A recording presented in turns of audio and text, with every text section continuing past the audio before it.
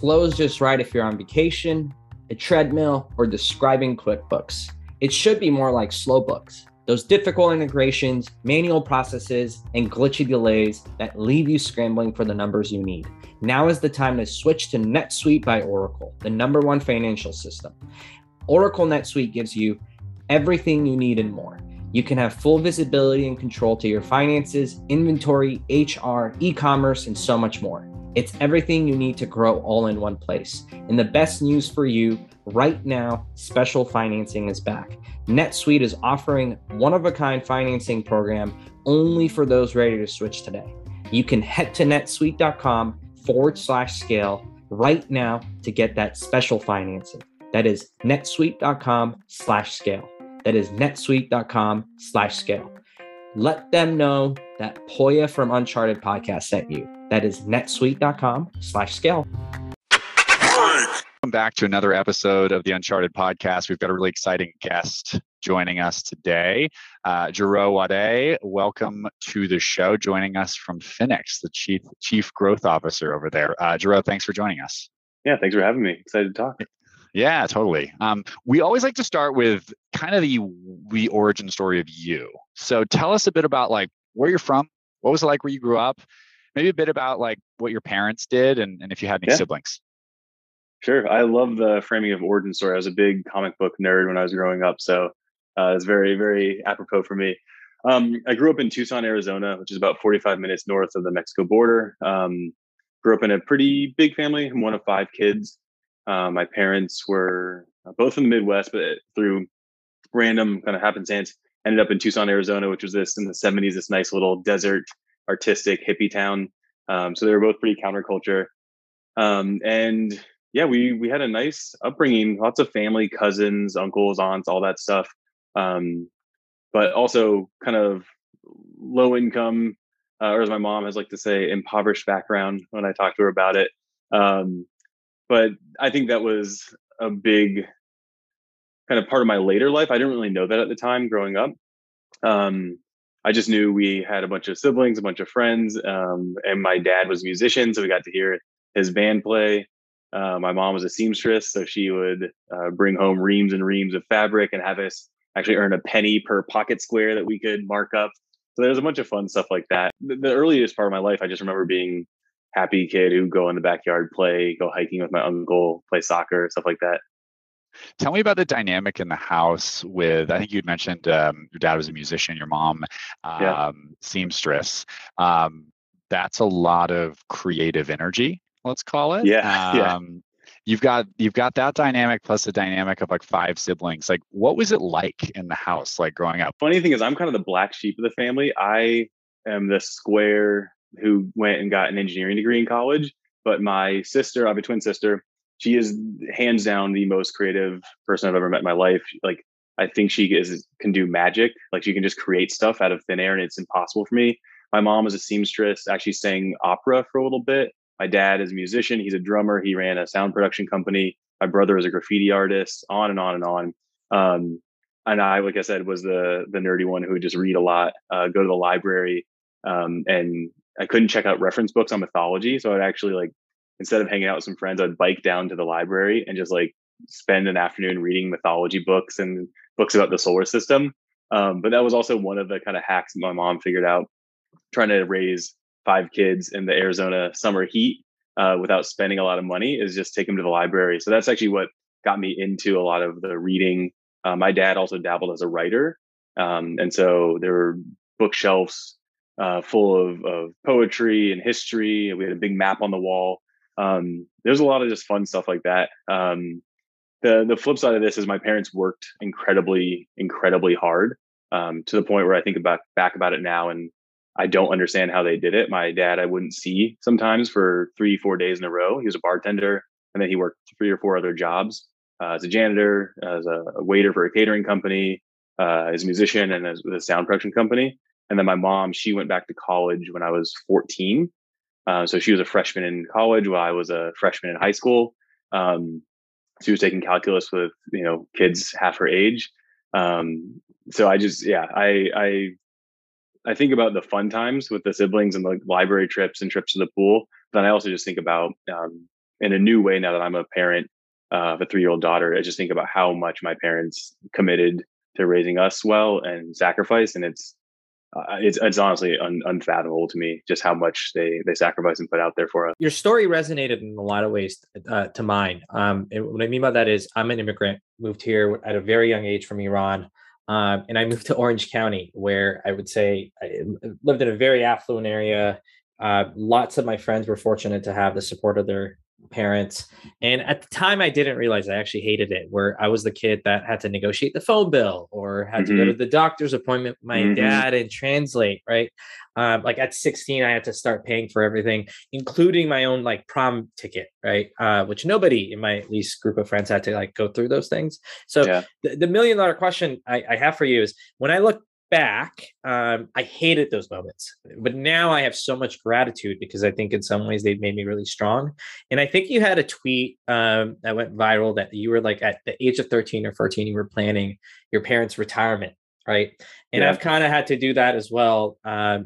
Just because, frankly, my parents don't even think about retirement, right? So, so give us a little bit of context, because I'm curious, like at least from your story, why you've had to kind of think in that framework.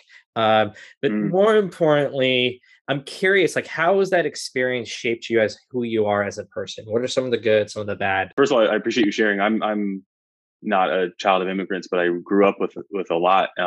Me being so close to Mexico, I had a lot of friends in high school and middle school who had the same exact situation. They were the front line to customer service, to doctors, to bill collectors, etc. And it seemed incredibly stressful for a 11, 12-year-old kid to do that. So props to you. My situation was a little bit different. You actually said something else that struck me, which is I'm a pretty easygoing guy, I think. But the more and more I reflect on it, I was really upset. Like I was angry growing up about my family's financial situation. And so a couple things happened that kind of come to mind when you talked about that and asked about that, which is there was this one time in high school where some kids came from a basketball game from another high school, and it was the more affluent high school, which is actually the school district my mom teaches in now, that she's a school teacher. But they said something along the lines of like, as kind of talking trash, like, oh, we smell poor people? And I was convinced at the time that I was going to be more successful than this kid, that I was going to make more money than this kid. I was, angry at him for resting on his parents' accomplishments and his parents' money for his comments and looking down on us. And I'm actually getting emotional talking about this. Like these are the people that I knew. I'd grown up with them since elementary school in some cases. But I also, as I become a bit more reflective as an adult, I realized one of the reasons that left me with so much resentment is because I actually wanted to leave my high school at one point. So another kind of experience where I had a lot of resentment and anger about not having money growing up, because I felt like it constrained my opportunities, is, I was going to this high school. It was kind of a faded glory high school, I call it. It was a blue ribbon school in the 80s and had kind of declined since then. Crazy ratio in terms of students and teachers, and drugs and violence and weapons on campus, all that kind of stuff you might see.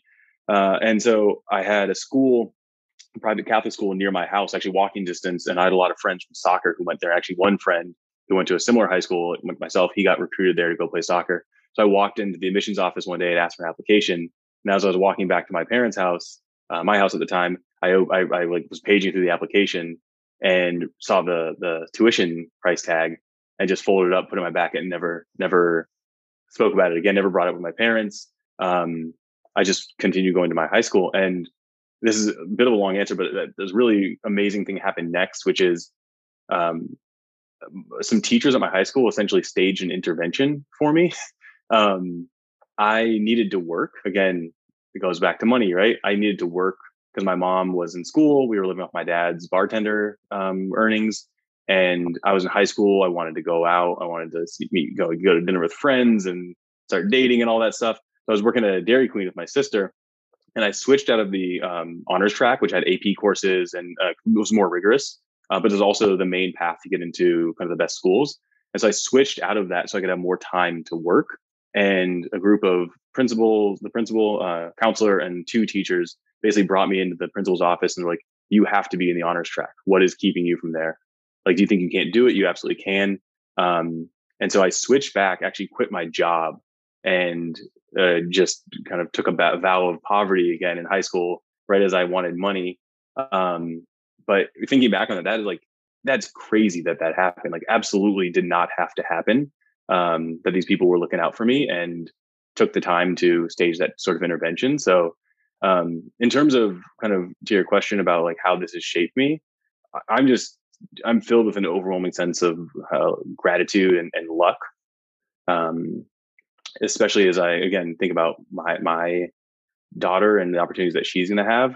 But that type of intervention and something else that happened to me later in high school, those absolutely changed my life. And so, yeah, I think I've worked hard. I think I've made good choices for the most part, but I think about myself versus people I grew up with, even people in my own family. And like, that's the type of thing that was an inflection point that happened to me, that didn't happen to other people. And that kind of made all the difference. So I try to carry that with me as a sense of gratitude, and also more and more reflect on paying things forward personally and through my work about how I can, with payments infrastructure, I don't think we're making a ton of folks rich all the time, but I do think we can materially improve people's floor.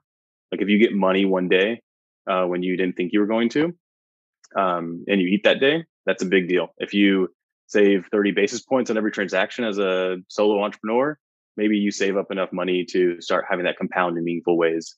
So I think that's the type of stuff that I think about as I spent about 10 years in kind of the payments world, where I hope that my work can be as impactful on other folks. And then personally, I try to do things here and there, and hopefully in more structural ways as well, to help raise other people's floor and kind of create that type of intervention that I got. Thank you for just the openness and the sort of vulnerability around like the origin story, right, so to speak. And to what extent, I always wonder this with people that started in a position, well, basically are successful and sort of like their journey along the way. How much, when you look back on it, Jero, are like, was that what you might call like a chip on your shoulder?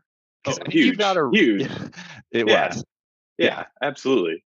Sorry, you piqued me, obviously. Yeah, this is why I was answering the last question with like, I don't think of myself as like an angry person, but I was mad. Like, I really grew up angry about that.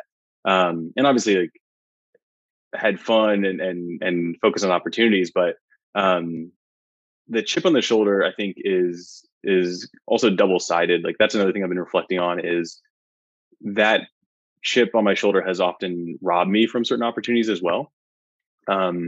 Especially when I push myself past the point of breaking. And this is actually, Robbie, to your point about like, I do think I'm in a very different situation than I was when I was 18. Like, my floor is financially, reputationally, like much, much higher than it was, half a lifetime ago for me. And as a result, I can afford to invest in more self-care, more rest, maybe not pushing myself to the brink of burnout. But I think back to kind of some of the stakes when I was in high school, and I imagine some of those were in my head. I don't think things were as dangerous or as risky as maybe I thought they were, but in some ways they very much were, and probably were worse than I thought they were. So I mean, now I can invest in that self-care, but at the time I kind of pushed myself through because I felt like I needed to get out of certain situations I was in, provide that kind of raised floor for myself. And the chip on the shoulder does wonders to fuel that. But then I kind of flipped into the situation where I was in my mid-20s and I was using that same toolbox and toolkit, and it wasn't what I needed at the time. I could afford to take time off. I could afford to address certain traumas from my childhood. I could afford to address some of that resentment and anger that I had. So yeah, it's this concept of floors versus ceilings has been there for me a lot. And I think you need a certain amount of fuel that's just fire in the belly to push things up, to get to that raised floor and take some of that risk out of your life. And the chip on the shoulder does that. But as soon as you have that, I think switching to a position where you can invest in yourself, that's what opens up that ceiling. I know I've been restricted in my life when I haven't taken care of myself properly. Yeah, that's well said. I think the self-care piece of it it's just interesting hearing how you took this dynamic of like a clear chip on the shoulder that was a clear motivator and Mm-hmm. part of the journey and success that you've gone, but now reflecting back on it, it's not always necessarily a positive thing unless you're sort of like managing that chip on your shoulder and like managing yourself along the way. That's really interesting. I really like this concept we're talking about of floors and ceilings. I think you kind of talked about that intervention moment with the folks at your high school as being sort of like a moment in time that raised sort of like the floor for you and like almost like protected the downside to some extent that you were blind to. Looking between, so you go to Penn, I believe, and you're studying in college engineering. Electrical engineering. And I'm going to skip a very large percentage of the journey, and now you're the chief growth officer at Phoenix. And looking back on like the career journey, so like post college to like where you are today, what's like when you think about like what is the singular sort of like journey you went on, whether that was like a stop in your career or even just like a conversation you had that stands out as like another like material floor raiser in your life that kind of happened between now and then, maybe in a similar way to what happened to you in high school? Because you've had some really interesting stops as a founder, as an operator, like along the way. What do you think is like for you raised the floor the most between now and today? The track I did. So I went college and then actually went to Ghana. I went to West Africa to help start a technology entrepreneurship school in 2009. And that was also a very random thing, and kind of in some ways took me away from the more traditional path and some of the paths I've been on. But one thing I learned there is that I very much wanted to learn how to do entrepreneurship, because that's what I was teaching when I was in Ghana. And I felt like I didn't have an understanding of that world very well. And so I had the express goal when I came back to the States of getting into an early stage startup company so that I could teach that later. And so something happened around that time. I was back in Tucson. This was, I guess, beginning of 2009. And my a college classmate, I guess he was a year below me in college, but he worked at, he was the CEO of a company called Milo. And I had stayed in touch with him after college. And actually he had beamed into one of my classes in Ghana as like a entrepreneur that our students could talk to. And so when I got back to the States, I was just, hustling, trying to get a job. I was actually asking him about a position at his dad's company, but then he offered me a spot as the first employee of his company, Milo. And that was another inflection point for me. And I remember I was at this place called Sabino Canyon in Tucson. It's this beautiful canyon in the foothills of Tucson. And I was going for a run and I got a call from him. I picked it up right before my run and he offered me this position. And I remember just like walking around the desert for like the next hour, like beaming and like celebrating silently in my head. And then 2 weeks later, I moved out to Palo Alto, and then I spent the next 10 years there as an early stage employee, as a founder, working at larger tech companies like Pinterest. So I think that was a big inflection point for me to get me to the Bay Area and get me in an early stage company. Also, my former co-founder, Mateen Tamizi, co-founder of Balanced, he brought me into that company, and that's set up the majority of my career, and one of my kind of proudest moments in my career. Directly led me to where I'm at now with Phoenix. So there's been a few of those, but I would say those are the two that stand out to me. We'll be right back after a quick advertisement. When running a business, HR issues can kill you. Wrongful termination suits, minimum wage requirements, labor regulations, and HR manager salaries aren't cheap, an average of $75,000 a year. Bambee, spelled BAMBEE, was created specifically for small businesses like you. You can get a dedicated HR manager, craft HR policy, and maintain your compliance, all for just $99 a month. With Bambee, you can change HR from your biggest liability to your biggest strength. From onboarding to terminations, they customize your policies to fit your business and help you manage your employees day to day, all for just $99 a month. That's month to month, no hidden fees, and you can cancel at any time. Go to Bambee.com/scale right now to schedule your free HR audit. That's Bambee.com/scale. Spelled BAM to the BEE inc.com/scale. Founder's perspective, how do you think that's helped you in your non-founder opportunities? Because you are correct. You have a very unique and diverse background in terms of just the companies you worked at, right? Some really big brands like Pinterest, but also like super early stage companies. There's the obvious of like same industry, right? That it's kind of helped you get this job. But I'm just curious, taking a step back, like just from a mindset perspective or other things, like how has being a founder helped when you went back to a non-founder role? Well, I'll be honest, it was hard for me. So when Balance closed down, we exited to Stripe, transferred our customers, and we all kind of went our own separate ways. And I had a really hard time with that, actually. So I know that's not the question you asked, but I thought I'd share because I had so much of my identity tied up, and this is kind of a chip on the shoulder thing. I was very, very interested in never having a moment like I had in high school where someone looked down on me because of status or class or race. And one of the ways I felt that I could do that was by being a successful founder. And so when I felt like that wasn't the story that I was writing, I internalized that very, very negatively. And I remember this one episode, I was in an Uber carpool, and I introduced myself as I'm Jero, volunteer. I used to run a company called Balance, and I was just no, I don't need to say that. But it was very clearly me wanting to communicate this identity and this status. So I start with that. But then the other thing, more to the point of your question, is I have found it in some ways difficult to fit into some of the boxes that larger companies need folks to fill. But that's also been a benefit. So I'll share one example. I have interviewed and been rejected from Google, Facebook, Microsoft, and I'm sure a few others in my career. But when I got my role at Pinterest, I was on the team to do BD, and it actually was very useful that I had an engineering background, because one thing that happened early on is I was on the e-commerce platforms. I was handling merchant and platform relationships, and to take some of those merchants and get them set up on those platforms, there was some engineering work that needed to be done.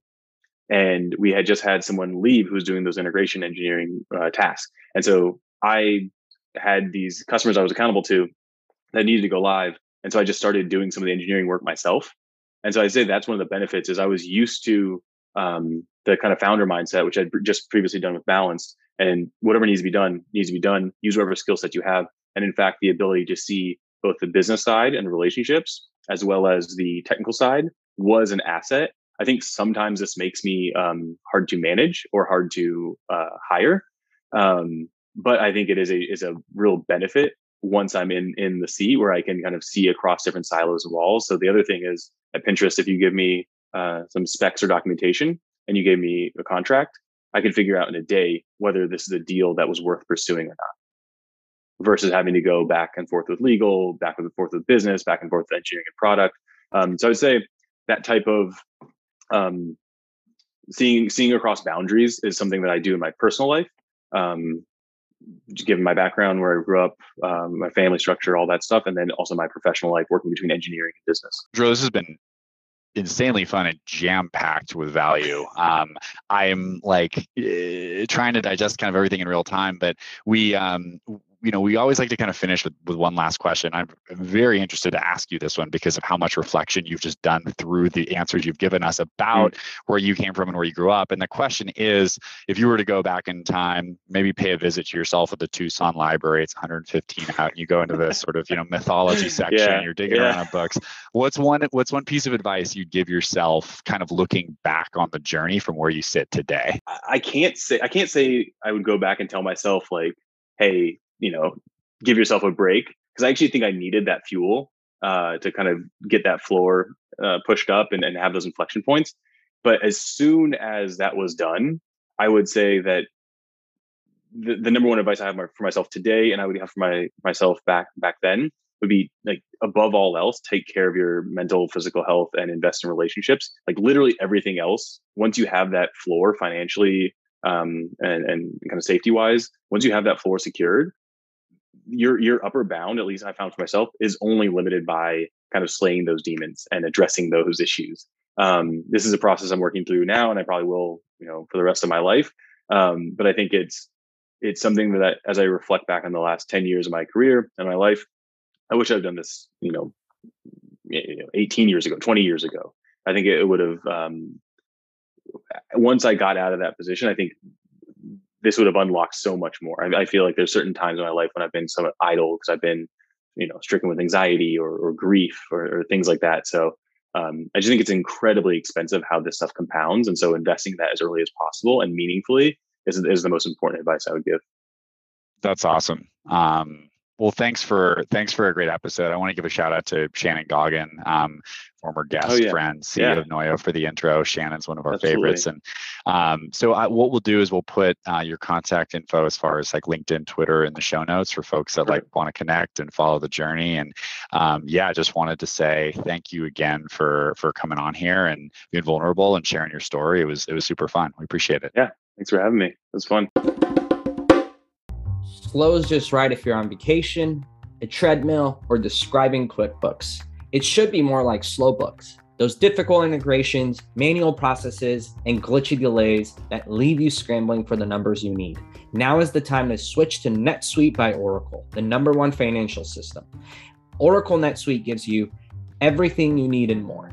You can have full visibility and control to your finances, inventory, HR, e-commerce, and so much more. It's everything you need to grow all in one place. And the best news for you, right now, special financing is back. NetSuite is offering one-of-a-kind financing program only for those ready to switch today. You can head to netsuite.com/scale right now to get that special financing. That is netsuite.com/scale.